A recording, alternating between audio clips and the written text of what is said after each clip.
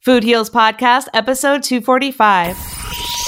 Yes, we can do little things like the plastic bans, not using plastic bags and straws and all that, or like the lids on Starbucks cups. But it's also thinking about new ways of creating items that are using more biodegradable materials. You know, like having that relationship and just making sure that the factory conditions are okay and who is making the clothes. Like, we can actually see you, you know? Yeah. And just making sure that they're getting paid right. To us, that matters because every step of the chain is ethically produced.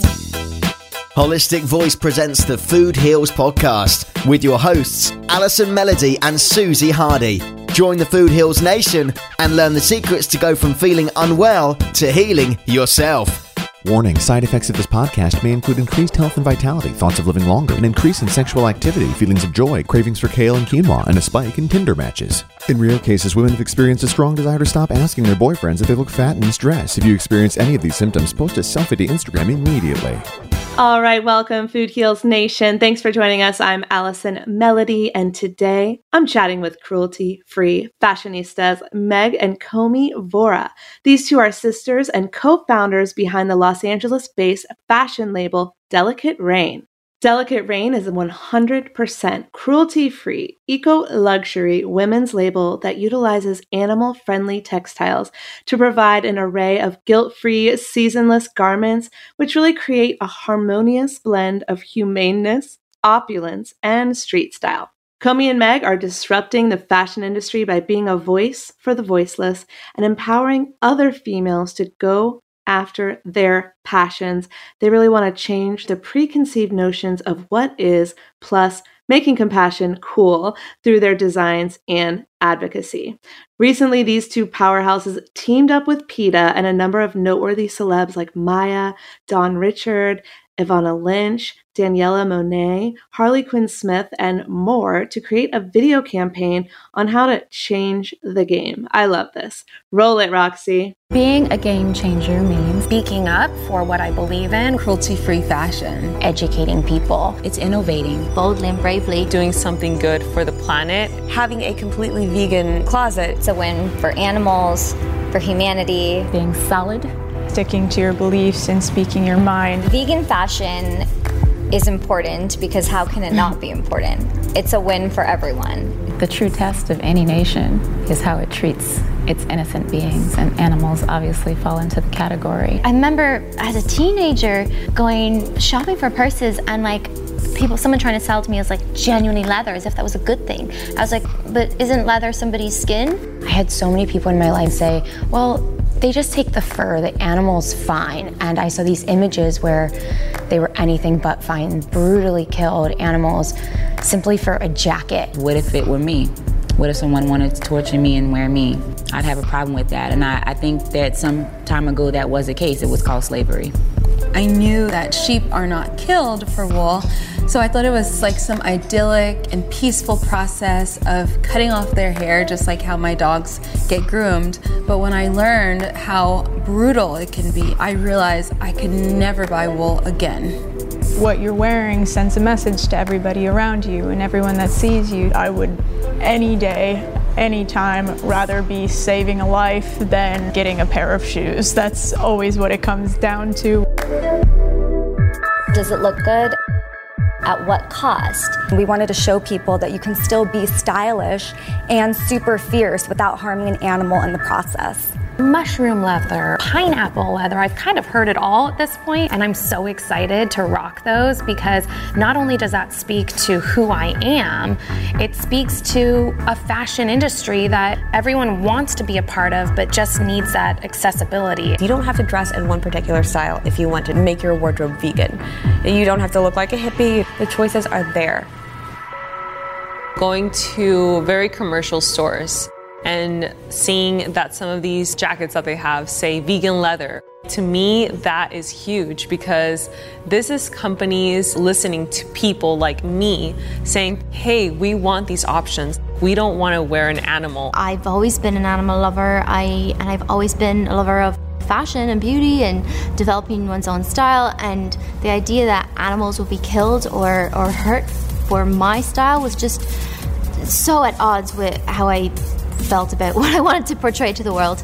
We don't have to agree, but the conversation needs to be had. And I think we weren't even having the conversation before. That's changing. Ignorance isn't bliss. I'm lucky enough to have a platform where I get to share my opinions. It's really exciting to let people know where their garments are coming from. I'm choosing the option that is not the most common, but the one that is the peaceful option, the loving option. I believe in vegan fashion because I care. I care about the planet and I care about animals. Being a game changer for me means standing up for my values and being at the forefront of this new frontier. We have a lot of work to do. A game changer is there to do that work. It's part of who you are. And I think that's the most stylish thing and the most honest thing and the most attractive thing about people when they are just going to honor their truths. It's choosing to stand forward when few will stand with you. I think it's having a voice and choosing to use it. And isn't the point of all this for us to love one another as we love ourselves? So let's start changing the game by doing that. Inspiring, right? I hope you enjoyed that. All right. But before we get to my interview with Meg and Comey, a little housekeeping, Food Heals Nation. So first, a shout out to everyone who came to see me at the Indie Filmmaker panel at Sundance in Park City. Erica Mandy from The Newsworthy, thank you for your support. Debbie Wolf from the show One Day at a Time, I am so grateful to you. You two sat in the front row and made me feel way less nervous. I could just look at you and just feel like I was talking to a friend when I was up there in front of all those people. So thank you. And shout out to Laura Michelle Powers. She's hosted the Healing Powers podcast. We're going to be on each other's shows soon. Nicole in Gotham, thank you for having me on the panel. I was honored. I hope to see you back in Cannes, where I was invited to speak. So that may or may not be happening. I need to get my ass together. But if it is, Food Heals Nation, I will let you know. And I'd be honored to see you there as well. Come see me next month in Orlando. I'll be heading up the Women in Wellness panel at PodFest, March 8th at 1:15. After lunch, come on by, see some women in wellness podcasters. I've curated some incredible speakers to be on the panel with me. Get your tickets at podfestexpo.com. And some quick Q&A. We've had some of the same questions come up repeatedly lately, so I'm just going to answer them right here for you now. Question number 1. I missed the January Rise and Bloom Mastermind. Can I join in February? Yes. We already have added 2 fabulous ladies to join us in Feb, and I do have room for 2 more. So if this is you, don't worry, you didn't miss out because we actually recorded the first session on video. Yay! So you can watch that to get all caught up. And what we do in Rise and Bloom is we just support one another's wellness businesses and help each other with specific strategies, tips, and tools to streamline our businesses, reach more people with our messages, and have a larger impact. And we've got great guest experts in the fields of everything you need to know, like marketing, monetization, Facebook ads, writing books, podcasting, coaching, speaking on stages, making YouTube videos, social media, creating online courses, all the things to help turn your passion for wellness into your career. Something you know I'm very passionate about. I've done it, I'm doing it, and I want to help you do it too if that is on your bucket list, if that's part of your mission in life. So if this interests you, hit me up at info@foodhealsnation.com and I'll let you know how to get started. Next question. What is included in the Italy price and what will the food be like? I keep getting these questions. So let me tell you. In case you haven't heard, real quick, we're doing our 2nd annual Italian vegan getaway, June 15th to 22nd. And if you're listening, you are invited.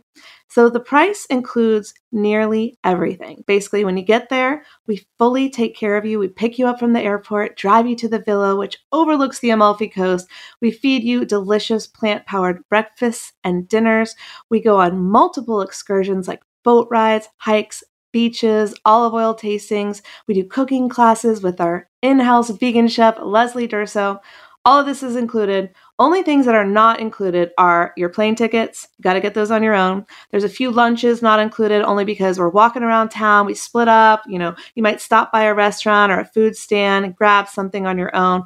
But don't worry, you're going to get so much food at the delicious breakfast every morning, catered by the villa, made from organic food grown on the property. You are going to have plenty of food. It's basically a huge buffet of deliciousness. They even make us divine, foamy, creamy vegan coffee drinks. There's always like a plethora of vegetables prepared in all different kinds of ways.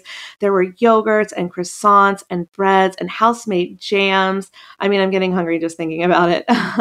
Plus, every morning they would have a different flavor of like a homemade cake. It was literally to die for. And the dinners, okay? Don't get me started on the dinners. We go out to some of Italy's finest restaurants. Most of them have sweeping views of the Amalfi Coast. It is ridiculous. Get your cameras ready, ladies. And the restaurants, they serve us pizzas and pastas and soups and salads, sandwiches, all plant-based, all dripping with deliciousness. I'm not just saying this, but it is truly some of the best food I have ever had in my life. And the dessert. I know I gave up sugar last year, but I will reintroduce sugar in my life just for these desserts.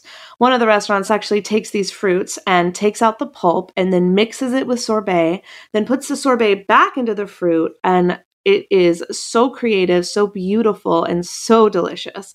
And then some nights we stay in and we cook with Leslie. So we make the food ourselves. One of her specialties was like this divine lasagna. She does veggies in like really crazy, unique ways. So we cook together. We make the pasta together. It's so much fun. And then, of course, we have our daily gelato stop for an afternoon snack. They have every flavor you can imagine, more vegan options than I can count. You will not go hungry on this trip. You will eat some of the best food you've probably ever eaten in your life. The last thing that's not included is alcohol and gratuities. Tipping is really optional in Italy, and it's not as high as what you would tip in the US. And then don't worry, we're going to do lots of wine tastings. We buy bottles of wine and then just split them at the table with whoever wants to participate. You'll definitely be shipping some bottles home as well, so you can enjoy them at home when you get back. Last question, and then I'm going straight to our interview with Meg and Comey. Is the trip co-ed? Can I bring my boyfriend or my hubby? This is a trip for ladies.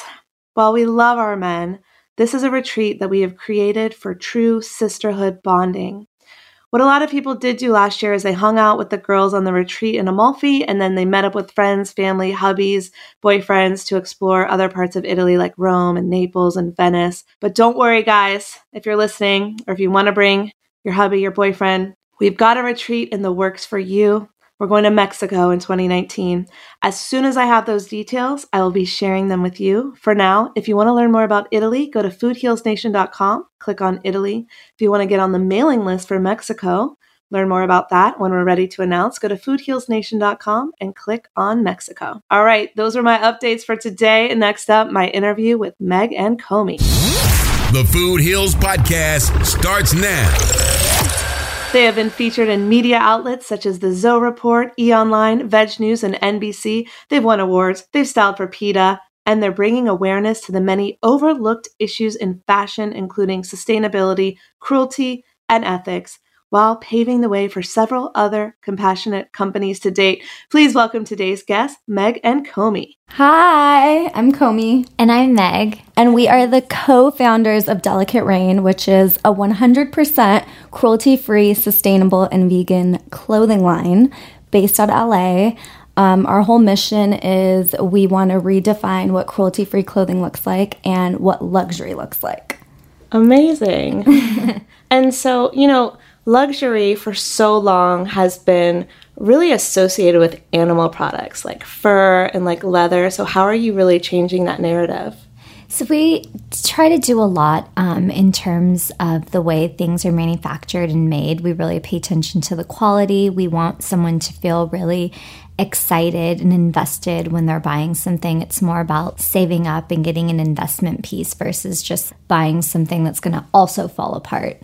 So we really pay attention to the type of fabrics we're using and the way it's constructed. So we have special kind of stitches, different types of materials that are just as, durable as the wool or the fur or leather, if you will. There's so many innovative textiles out right now that we've been playing around with, and we've just been excited to put new things into use. How are you redefining it and making it cool so people don't need to be like, oh my God, I had these leather boots. Instead it's, I had these, something else boots. I think a lot of that has to also do with our personal taste and aesthetics. Like we've always been drawn to stuff that's a little more outside the box, a little more edgy. And so we really like to put that spin and twist on things. Like, we want you to not only feel good about what you're purchasing and think of it as, like I said, an investment piece, but also if you're walking into a room and wow, that's you, you've arrived. You pay attention to like small details. So for instance, you know, a zipper or something like that. We might pick something that's a little, probably not as obvious. You know, we love oversized zippers or like a specific kind of button, or, you know what I mean? Something that's like more edgier where you probably wouldn't find it if you're just going to a store in the mall. It's like more like higher end, you know? Yeah. That was like really important to us too, with this label, was to really provide an alternate solution to people that didn't want to compromise their style or their ethics. You know, we really believe in not having to choose one over the other. And there's a lot of girls that are really into wanting to have that it factor, that wow factor, but that comes with wearing fur or leather, and we just wanted to give them the option to do so as well. Yeah, one of the hardest things I find since going vegan and adopting the vegan lifestyle is that all the shoes that I want to buy are high-end leather, or the purses. And so luckily, you know, now I've discovered new brands and there's all kinds of great things out there. But when you first start, you don't know. I think that was one of the hardest things, was to be like, oh, I can't shop at Bloomies anymore because they don't have my vegan shoes. Like, all their shoes are leather. And I'm not knocking them. They have Stella, so they do have some good quality stuff. Yeah, right. that's vegan. But also, how can this be affordable, sustainable, and gorgeous? And it sounds like that's what you guys have really brought to the table. Thank you. That's what we're trying to really continue to move forward with and continue to accomplish, and just bring more and more styles and the edginess, and just bring it all into one little package that is what people really want to gravitate towards. What got you guys into fashion, like, and specifically vegan fashion? Like, did it all happen at once? Were you vegan first and then got into fashion? Were you into fashion first and then discovered veganism? Like, how did it all come to be? So we were raised vegetarian. So we've never even tasted meat in our whole entire life. Wow. Yeah. So it kind of all stemmed from like our upbringing, our parents' religious beliefs, because our dad was Jain and our mom was Hindu. So at a very young age, they had taught us that you can't eat meat. And we never had that curiosity growing up either, you know, because we had cousins and other like family friends that grew up and they were raised vegetarian as well. But then it got to a point where they kind of had that curiosity. Yeah. You know, especially like living out here, because we're first generation out here too. So they would go and they would try meat. And for us, we were just like, we never wanted to. And when we started shopping, the fashion side came about because when we started shopping, we started seeing that we didn't really find things to our liking, in terms of kind of going back to what Meg was saying earlier, like the aesthetic and the quality and craftsmanship of like clothing we wanted. Yeah. And so we kind of wanted to merge everything together. And then now we're vegan, but it was kind of also like, you know, when you are taught growing up, you know, the principles of Jainism include ahimsa, which is, you know, the whole practice of nonviolence towards any living being. And the whole thing was like, as we continued to have this like dietary lifestyle and we were starting to look into veganism and whatnot, we started really understanding, you know, the other side of things. Like, where else can you invoke compassion, you know? And so you start looking at all these other things. Fashion was like something that we always really loved too. Growing up, you know, as Komi mentioned, we like had a really strict traditional Indian upbringing because, you know, we are first generation born. So we'd be going to like all these functions, you know, whether it was at the temple or like family friends' houses and stuff, and we'd have to wear your traditional Indian outfits. And, you know, Indian outfits are kind of like, they just schlep them together and it's just like you pick what it is and it's just a one size fits all. But we were, you know, we're tiny, we're like swimming in them. And so we would have to like get them altered no matter what. And as we would be with the seamstresses and they'd be measuring our arm or, you know, your leg to get you fitted for it, it was like, wait a second, that would actually look way cooler if it didn't have a sleeve, you know, or that would be way cuter if it was a crop top. And so then that's kind of like what sparked this whole, let's start looking into customizing our Indian clothes. And then we also started learning about textiles that way, because a lot of Indian clothes are made from silk and just a lot of different types of silks and wools. And so from there, we were like, you know, Indian culture plays such a huge part in the compassion world, but like their clothes are not that. So it just kind of got like the interesting, like that connection, right? And so as we continue to make that connection, we're like, well, we also want to kind of do the same for like our Western clothes, and that's when we kind of realized, okay, like what Comey was saying, we haven't really found the thing, and then there was like still that disconnect from being able to like create a completely cruelty-free closet with stuff that you actually wanted to wear. Yeah, it is hard. I still have. My whole philosophy when I started, changing my lifestyle, I was like, okay, I don't have to rid myself of the things that I already have, but I just have to make sure that I don't purchase anything new and contribute to this problem anymore 100%. Than I already have, Yeah. So I think it's like I wanted to be gentle on myself and not go crazy, because I realized when I was looking at all my shoe collection, I was like, wow, I really had no idea how much leather I was buying while I was not eating meat. Yeah, that's exactly how we felt too. Because the diet connection was always there. And then it's like once we started doing more and more research, we started realizing too, like, wait a minute, like this fashion thing is not okay either. Yeah. Or it didn't align with like our beliefs. So, but yeah, we love all the nice stuff. I mean, some of these brands like have, a cruelty-free version now, but we were all about the handbags and the nice shoes. Sure, yeah. And that's like another thing. I think for a lot of people too, it's a little scary because the obvious one's fur, right? So everyone knows that like they can make that connection right away. But there's still people that don't realize that silk or wool, cashmere, angora, there's so many other textiles come with animal products, and people are shocked to learn that, and then they're like, well, I can never do that because I can't afford to buy a whole new wardrobe. And so it kind of goes back to what you were saying. It's like, no, you can have baby steps, because you don't want to jump from a sinking ship to a burning ship, you know, you don't want to be like throwing a bunch of stuff away just to buy a whole new that's not sustainable living either. So it's like, if fur's the really big one for you, give away the furs, donate, go down even to where your local homeless shelter, your women's shelter, whatever, donate all those furs, all the people that are out on the streets, that keeps them warm. That's helping solve another problem. Yes. By the way, side note, kudos to LA, banning fur. Yeah, right? That's really such exciting. a huge deal, yeah. So do you guys know a lot about that? Do people have to get rid of it, or they just can't purchase it anymore? So by 2020, if I'm not mistaken, you have to have all the fur out of your stores. Got ya. Okay. Yeah. So if you have it in your home, you're not going to be arrested. Yeah. No, I don't think it's like that. I think it's just like on the retail side. Well, let's talk about, okay, if someone's listening right now and they're like, what's so bad about it? Because it's not killing the animal, something like that. Well, can we talk about some of the abuses that are happening and why we don't want to have animal products in our clothing? I think a lot of people, one of the misconceptions is, and this is like conversations we've even had with our own friends and whatnot, is a lot of people think that fur or leather is an animal byproduct. So they just think, that this comes from like the remains.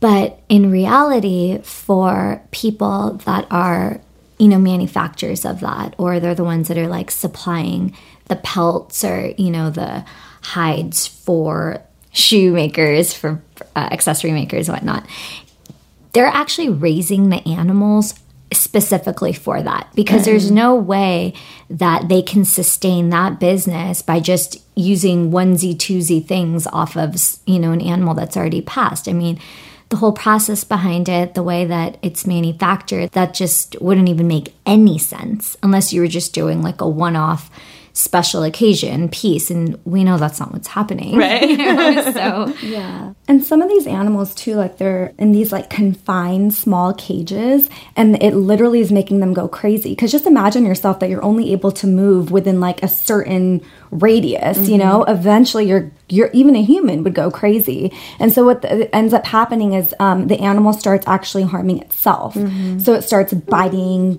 self-mutilating, scratching, like everything. There was another investigation, a PETA investigation, if I'm not mistaken, that in India, they had seen where the slaughterhouse workers were trying to get cows to get into the slaughterhouse, and they would just keep beating them. And because the cows were so exhausted as they were traveling to the slaughterhouse, they would collapse.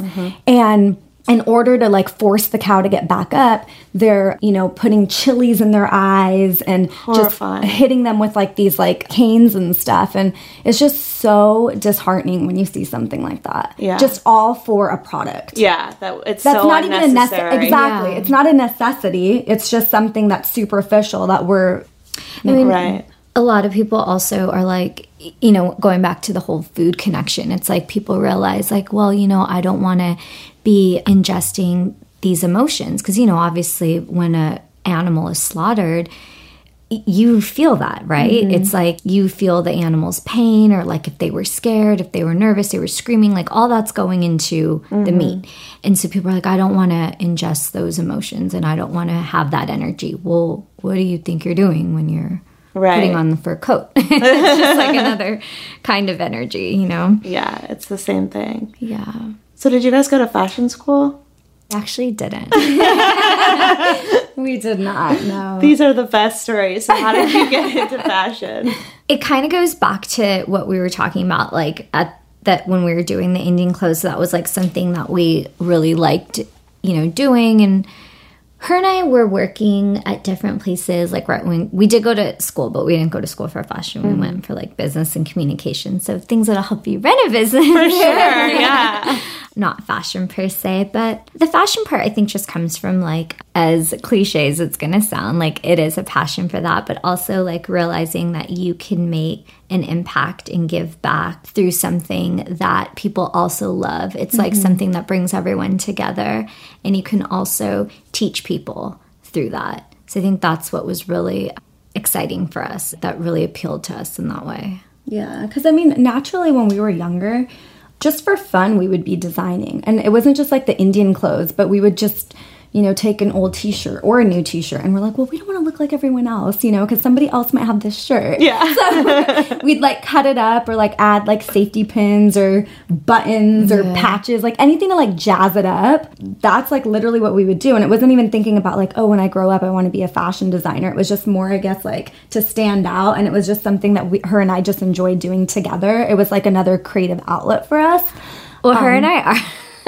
Growing up, we already stood out, and we were like, let's just take it one step further. And like, at that point, it's like we don't even care. Yeah. So we were like, we're already weird, so let's just continue to be weird. Yeah. We're like the only two girls in our school that were like vegetarian. Yeah. I was extremely shy, so it was like, okay, this girl that doesn't talk, you know what I mean? And she doesn't eat meat. And we'd like bring Indian food, and people would be like, don't sit by her, they smell. You know? And like, I'd be like, that smells good. Can I have I some? know. Now everyone's all about it, right? Like, meat, Indian food. Like, there's Indian food everywhere. Yeah. I know. The same people that are making fun of us are the ones that are hitting us up to be like, hey, do you know how to make this? Of course. That's just how it is. But yeah, and then also a lot of times then we thought it might be cool to use some of the scraps from like the Indian clothes and like put it into American clothing, Western clothing, see like what that would look like. And we just really enjoyed making contrasts and just like really putting them out there like that. I think that's really evident now in the way that we make stuff too. So we always have one thing that's probably not supposed to be there. Where did the name Delicate Rain come from? It's actually what our names mean put together in Hindi. Aww, that's so cool. So I'm Delicate and she's Rain. Yeah. Oh, and the spelling. So yeah, because since my name means delicate, we put a K instead of a C for Comey. And then Rain, we were like, okay, we can't just keep it looking basic. Yeah. So we had to like... Can't be basic. Yeah. So we're like, if Delicate's spelled different, let's change up Rain. That is so cute, you guys. You guys are so cute. Who's older? I am. Okay. A lot of people are like, are you guys twins? I know. You look so alike, but I can tell you're not quite twins, but very, very alike. Yeah. Either like, people are like, you guys are twins or you guys look nothing alike. How close in age are you? We're 2 years. Okay. Do you complete each other's sentences? Sometimes, yeah. I think it depends on what the topic of conversation is. Yeah, I have a girlfriend, and we literally complete each other's sentences. We grew up together, and we'll text each other the same thing at the same time, and we're like, whoa. Oh, my God. Yeah, so she's like my non-sister sister. That's awesome. Cute. So what are some of your favorite tips for our listeners for green living, sustainability, shopping, all that kind of stuff? I think one thing that's like super easy to do is if you're like working out or you're going to go shopping or something like that, a lot of the times we have a tendency to want water with us. So instead of grabbing a water bottle or buying a water bottle or a plastic bottle, let me be specific, Right. You should have like a thermos or something else to put carry the water in. Yeah. And a lot of times people are like, well, I forgot mine at home. But if you have multiples, you can like keep one in your car. I have so many, yes. Because, water is one of those things that you can usually always get free of charge. So, and people are always happy to like fill up a water bottle for you, especially if you're like taking it to an establishment and they realize like what you're doing. Yeah. Especially in LA, everyone's like commending the whole plastic-free situation. For sure. Shopping, something that we love doing, especially me, like one of my favorite things to do is go into the most random thrift stores you can find, like the mom and pop ones, like the ones that people are actually probably scared to venture into because you just can find so many gems. And I know for a lot of people, they feel it might be overwhelming or they don't want to like dig, they're like, oh, it takes so much time or there's only one size. Yeah. Mm-hmm. And I think to kind of combat that, you just need to have an idea of what it is you want to buy. So say like you are, okay, I'm going on a trip, so I need a new jacket. And so think about what that jacket might look like to you. Is it going to be cold? So do you need something that has insulation? Is it going to be a denim jacket? So if you narrow it down like that and then you go into a store, then you realize, okay, I'm just going to go to that section and start there versus everything's in here so cheap. What do I buy? Right. I want everything. I don't know where to look. I think just to jump on that too, I think it's important to have key staple pieces in your wardrobe. It's not like an abundance amount that you need. And a lot of people, they think that they need so many different types of clothing, but in reality, like you only need a few key pieces and you can like change up your outfit. You can like literally make like 5 outfits in like one shirt or something. Yeah, for sure. Well, and especially because nowadays, I recently just came across this article the other day that returns are at an all-time high, especially online, because, in person right now, obviously, if you go into a store, your face is seen, right? Like, they know if you're returning things over and over again. Right. So now this whole thing has started occurring where people are doing mass returns online because they just bought the thing for the gram. Oh my gosh, God forbid you wear something twice on Instagram and someone sees it, Yeah, that's so true. I mean, it's such a millennial thing, but it's so true. And I know an example of when I did this, not because of the Instagram thing, but I have thought about that, is when I had a wedding and we had to wear a gray dress to be a bridesmaid, we had to wear gray. I went to every store in LA and it was out of season, so there was no gray dresses. Oh. So I had to order like 6 dresses from Amazon because I didn't know it was going to fit me. Right. And then I returned 5, Yeah. So it's like I was guilty of that and it's so unnecessary, but that's what I had to do at that point.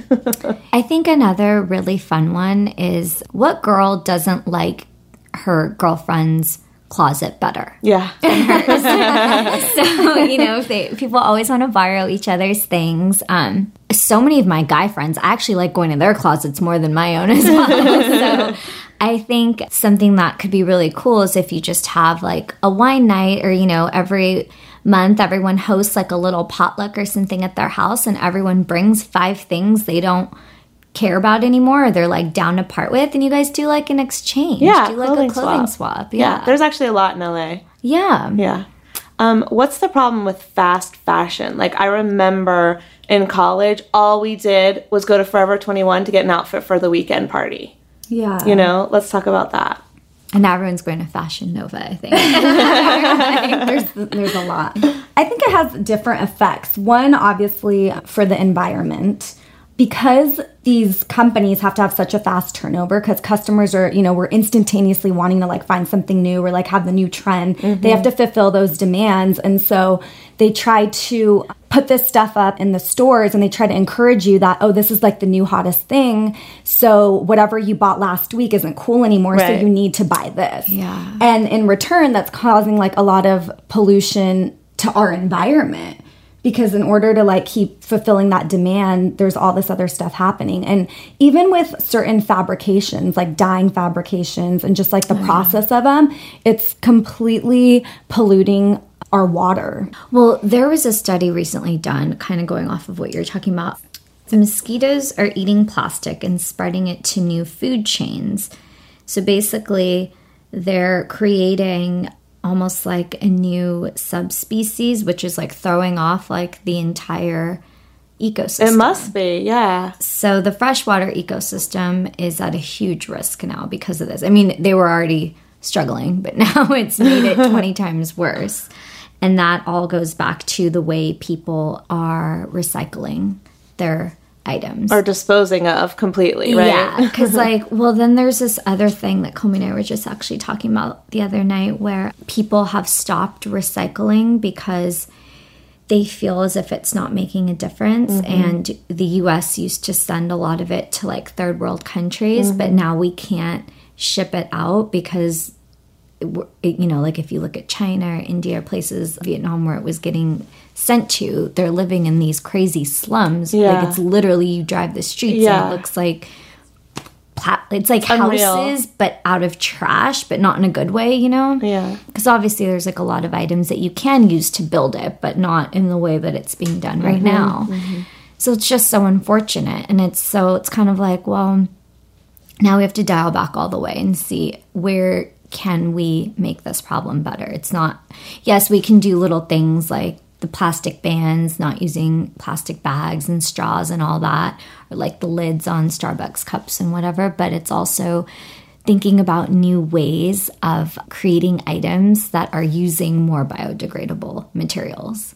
And are timeless, right? So if I get something from a fast fashion store, we'll call it, it's going to be out of style in 6 months and I'm not going to want it, right? So things that are made sustainably so that they will last, and also things that are classic so that I'm going to want to keep it for a long time. Right. Yeah.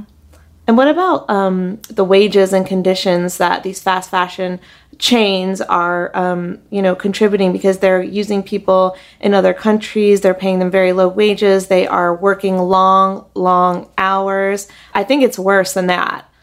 Well, yeah, because we've just created such a demand at this point for instantaneous items. You know, we live in that world of like instant gratification. And so going back to even this whole returns thing, it's like, that's crazy. You know, that people are buying X number of items a week and then just hurrying up and taking photos or like being seen at the function, and then they're going to just return it all and do it all over again. Yeah. And a lot of people don't realize that it's not, oh, I'm going to return this and someone else can buy it. No, a lot of these companies just mark it off as like a loss and just throw it away. Or how are you following along with how it's being disposed? You know, you don't really know. You're you are creating a whole new problem at this point, you know? But yeah, going back to like the conditions and the, wages and all that. I don't know if you've seen True Cost. Yes, that's a good one. Yeah, like a huge eye-opener in terms of the way human lives are being affected due to clothing manufacturing. It's on Netflix if anyone wants to watch it. Yeah, it's phenomenal. Yeah. But yeah, that's the thing. It's like one thing is when you're using certain type of textiles, you're hurting animals, and that's cruelty, but yes, in terms of fast fashion, you're hurting human lives at this point, They're being made in the most unideal circumstances. I mean, India has a lot of those kind of factories, in Bangladesh, even in the outskirts of Delhi and whatnot. And so it's always struck a chord with us that we wanted to like manufacture in the U.S. and like be more hands-on and be able to really pay attention to what was happening. So we just like being able to like physically go there and see like the workers and like, like having that relationship and just making sure that the factory conditions are okay and who is making the clothes. Like we can actually see you, and just making sure that they're getting paid right. But yeah, obviously producing in the US is going to be a lot more costly, and that's obviously going to reflect the price of your product being sold. But I mean, to us that matters because every step of the chain is ethically produced. Yes, that's so awesome. So is your stuff produced in LA? Yeah. Yeah. Awesome. Downtown?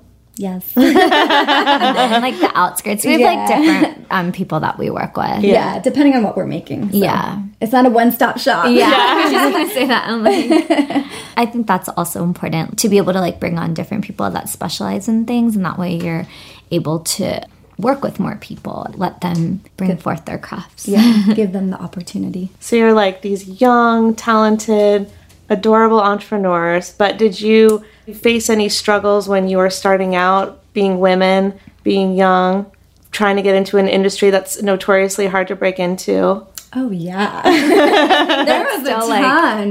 There's an still ongoing thing. Yeah. You know, I don't know if it's ever going to be a perfect situation. Going back to us not having a fashion background, you just entering the world of like manufacturing is a whole different beast. Yeah. Down to like the terminology, to how many different ways you can stitch a product. You know, like we had to literally teach ourselves everything. Like it was going to like MBA school for fashion, right? You know, fast crash. Yeah, like you had to learn, you know, what's a pattern, what's like how to make like an actual sample, what's the prototype, you know, what's grading, what's what kind of fabrications are going to look good in different styles. You know, you can't just like look at something and say, oh, okay, I want to make that jacket, but we're going to make it out of linen. You know, it might not look good. It might not translate. Right. So there's just so much trial and error, and I don't think we didn't know that, you know. So there was like one time I remember her and I, because we didn't even know, we don't have any family members or anything like in fashion either.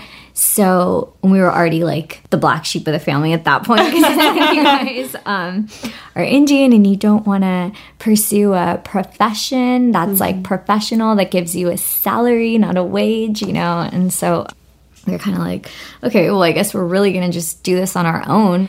We like signed up for sewing classes, and then we'd come back, we'd be like Googling how to like stitch something or make something. And then we'd be like going to the library and checking out books and just like doing this all like on the side when we come home. And sometimes we'd stay up like 6 a.m. and then we'd have to like go to work at like 7. And we're like, whatever, who cares, you know? I remember too, there was this one time, so you have to have a cut ticket in order to, you provide it to a cutter. And what that does is they cut out the silhouette of the fabrics in order to sew a product together.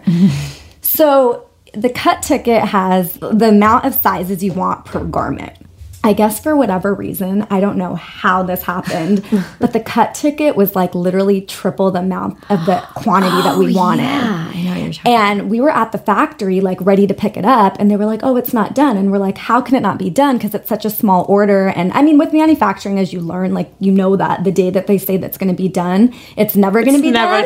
Okay. So, like 5 more days to that. But not only was it not done, you know, we started questioning it, and we wanted to kind of see the quality, you know, do the quality control of what's been done so far. And we realized that the cut ticket's wrong. So we were there overnight because we had to like figure out how we're going to pay this.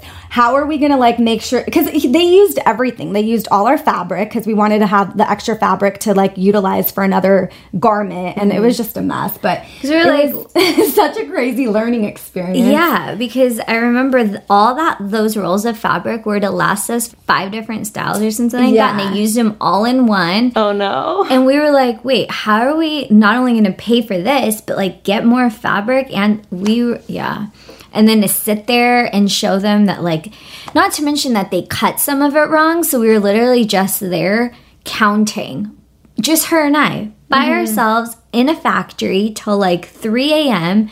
on the floor, literally going one by one. And we just like had a notebook, and then we were checking off things. We like made our own Excel spreadsheet, like on a piece of paper. And we were like, okay, you marked this. Did you get that? Okay. And we'd like take turns counting. And what happens in these situations? Do you have any recourse, or are you just stuck with what you got? No, then you get your negotiating skills on point. Okay. Just start pulling things out of the air at that point. It's like, okay, well, I'll do this. Maybe you can teach me how to do that, and I'll like help you sew something. You know, it's kind of like a barter system. At that point, I think one of the people like did not want to budge, but his brother then realized that like it was their fault. And so he was just kind of like, okay, well, if you girls can at least give me this much, then I'll do these other things and help you out that way. So it was kind of just like you figure out these like barters.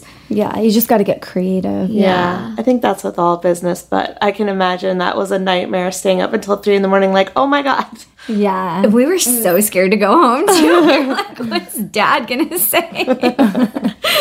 So what's the secret to your success? Because now you've got a thriving clothing line. How did you get from there to where you are now? I think it's just a lot of constantly learning, constantly just like going out there and not being afraid. A lot of the times when like people have a vision, like they get scared, and there's only so much you can do behind the computer. You have to go out into the real world. You need to just like go to these trade shows, go to these like networking events. And, you know, sometimes you're going to get something out of it and sometimes you're not. But at the end of the day, it's just the experience. And just like start making like the contacts and, you know, maybe like contacting another company that's doing something similar to you, or it's speaking to like a mentor and like kind of seeing like, you know, if they can give you any advice. I also love watching different like TED Talks and like different things like that. So, or reading, and like there's not just like one key ingredient. You just kind of have to do everything and see what sticks. Yeah, I think a lot of people also expect something to happen overnight, or they think by like this amount of time, if it hasn't happened, then they feel really discouraged and they think they're not doing it right. And I don't think everyone follows the same path. Just because you're doing something different than what your friend's doing doesn't mean you guys shouldn't be traveling together. You know, like you're both on a road to your own success, like your own page. And I think really just staying true to what you believe in and what really ignites you is gonna help. Because, you know, I think you asked us like, how is it to be in an industry that, you know, is so notorious for certain type of textiles, or, you know, they have just a certain way of doing things that's affiliated with luxury. And that's something Comey and I still obviously challenge every day, but that's also what keeps you motivated to continue to go after it. And, you know, then we get to meet people that are like you, that are really into it, you know, and they want to like help spread that message and really believe in that. And they understand like why it's important and why we should be out there doing that. I think that goes with any industry, right? Yeah, I think it's just really important not to get comfortable, because if you get comfortable, like it's not going to continue to like want to go out there and grow. And one of the biggest things we've learned also is don't wait for an opportunity. Like you create that opportunity and go out and just get it. Yes. And, you know, sometimes it's going to come to you, but don't ever like stop having the creative ideas and the flow and the drive, because that's what's going to keep going. And at the end of the day, also, it's like, just know your purpose. Why are you doing this? And that's because you're going to have good days, you're going to have bad days. Yeah. Always. And you have to continuously, like, keep motivating yourself. And fortunately, with her and I, it's like, if one of us is having an off day, we can, like, reinforce the other one. Yeah. But you have to know the purpose. And I think with our company, it's not just a clothing line. We have a bigger message, and I think that's what's like helping us like continue to go. For sure. You have a mission behind it. Definitely. That's clear, and it's so strong. And I love what you said. It's like life happens when we step outside of our comfort zone. You know, it's like being comfortable is straightest path to death, you know? And it's like hard to say, but it's true. And like, I'm so glad you guys have each other, because sometimes people can feel really alone. I'm sure even having each other, you guys have felt alone in this. Absolutely, yeah. But what I love is that you didn't ask for permission. It's like you gave yourself permission. You were like, I'm going to go for this. Because we live in a world today where you don't have to audition to be on a show. You can create your own show. No one has to say you're good enough, right? Yeah. Whatever it is, like you can create a business. No one has to hire you if that's what you want. And so I think we live in a time like no other where there opportunity abounds. So it's up to us to go, just like you said, like why? What is your why? And then go after that. Yep, 100%. Yeah, so you guys are doing it. Okay, so tell me about this relationship that you girls have with PETA. PETA's awesome. We love working with them. We've gotten to do some really cool things with them to, you know, really spread the message about importance and compassionate fashion and whatnot. Something that was really, really fun that we got to do last year is we went to Mumbai in India, and we teamed up with a few Bollywood stars, and we just had this great day where we did a lookbook with them, and we co-styled a bunch of different outfits for different occasions, and everything was vegan and animal friendly, sustainable, and it was all done from shops and lines that are relevant in India, especially, so that way, the customers out there can get them easily and whatnot. And it was just wonderful to speak to like a whole new audience, and we did it with PETA India in conjunction with PETA USA, and it was just an awesome day. Yeah, the video online is pretty cool. And something really cool that came out of it was... it's a school a college, and they used like what we did with PETA as like a curriculum in their class.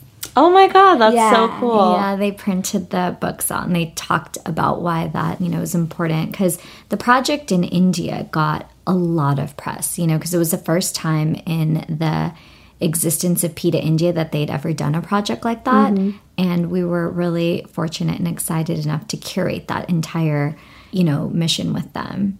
Is India embracing veganism? India is really, really big with vegetarianism, sure. Obviously, because it goes hand in hand with like the Hindu culture and Jainism. I think veganism is there, but it's very interesting in terms of the way a lot of consumers in India view things, because there's such an affinity for like the Western culture. So unfortunate. That, the richer you get and the more wealthier you become in terms of like your possessions and whatnot, like the cooler thing is to be able to eat meat and like go to like all these like a steakhouse or something, right? Like restaurants that have like these specific delicacies. Mm-hmm. And I think that's just because India is a third world country, obviously, and by default everyone's getting the vegetables and the fruits, and that's like what everyone's eating, because that's what a lot of people grow too, in the villages and whatnot. So it's so funny because now we're moving away from our old ways in the U.S. and they're like, oh, we want your, ribeye or whatever. I don't know what a nice steak is, but something like that. I know. Yeah, because even like when we were in India and we'd be going to all these hotels, they'd be like, ma'am, here's like the chicken and the lamb and the thing of the day. And we're like, we'll take the veggies. Yeah. I want your finest vegetable, please, sir. And everyone's like crestfallen. He's like, what? I know. You're from America and you want veggies?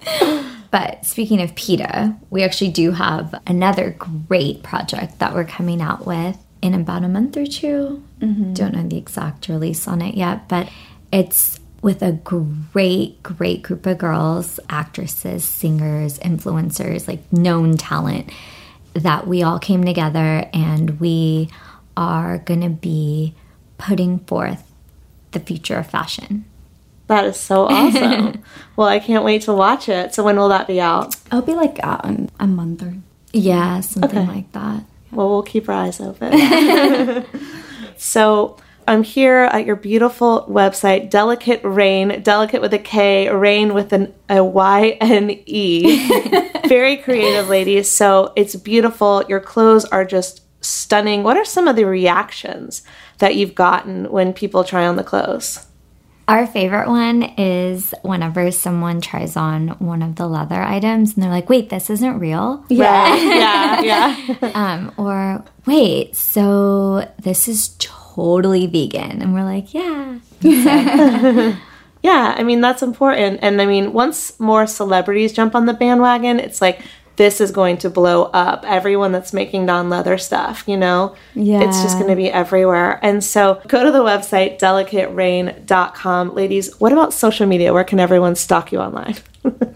We're at Delicate Rain, just at Delicate Rain. Okay, Twitter, Instagram, Pinterest. You can say hello on Facebook. It's a little dead right now, but we're still there.